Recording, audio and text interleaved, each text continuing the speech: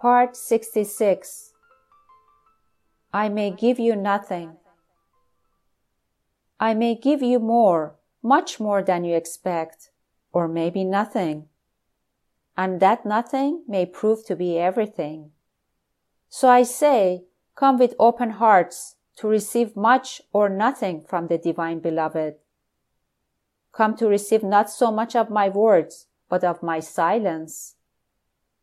God does everything, and in another sense does nothing. Although God does nothing, those who approach Him with love and surrender drive everything that matters in the spiritual realm. You are one of my rocks on whom I can depend.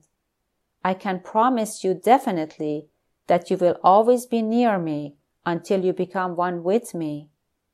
What more do you want? What is there to want? I do not talk much to you, for it is self-understood. You know it. It is within.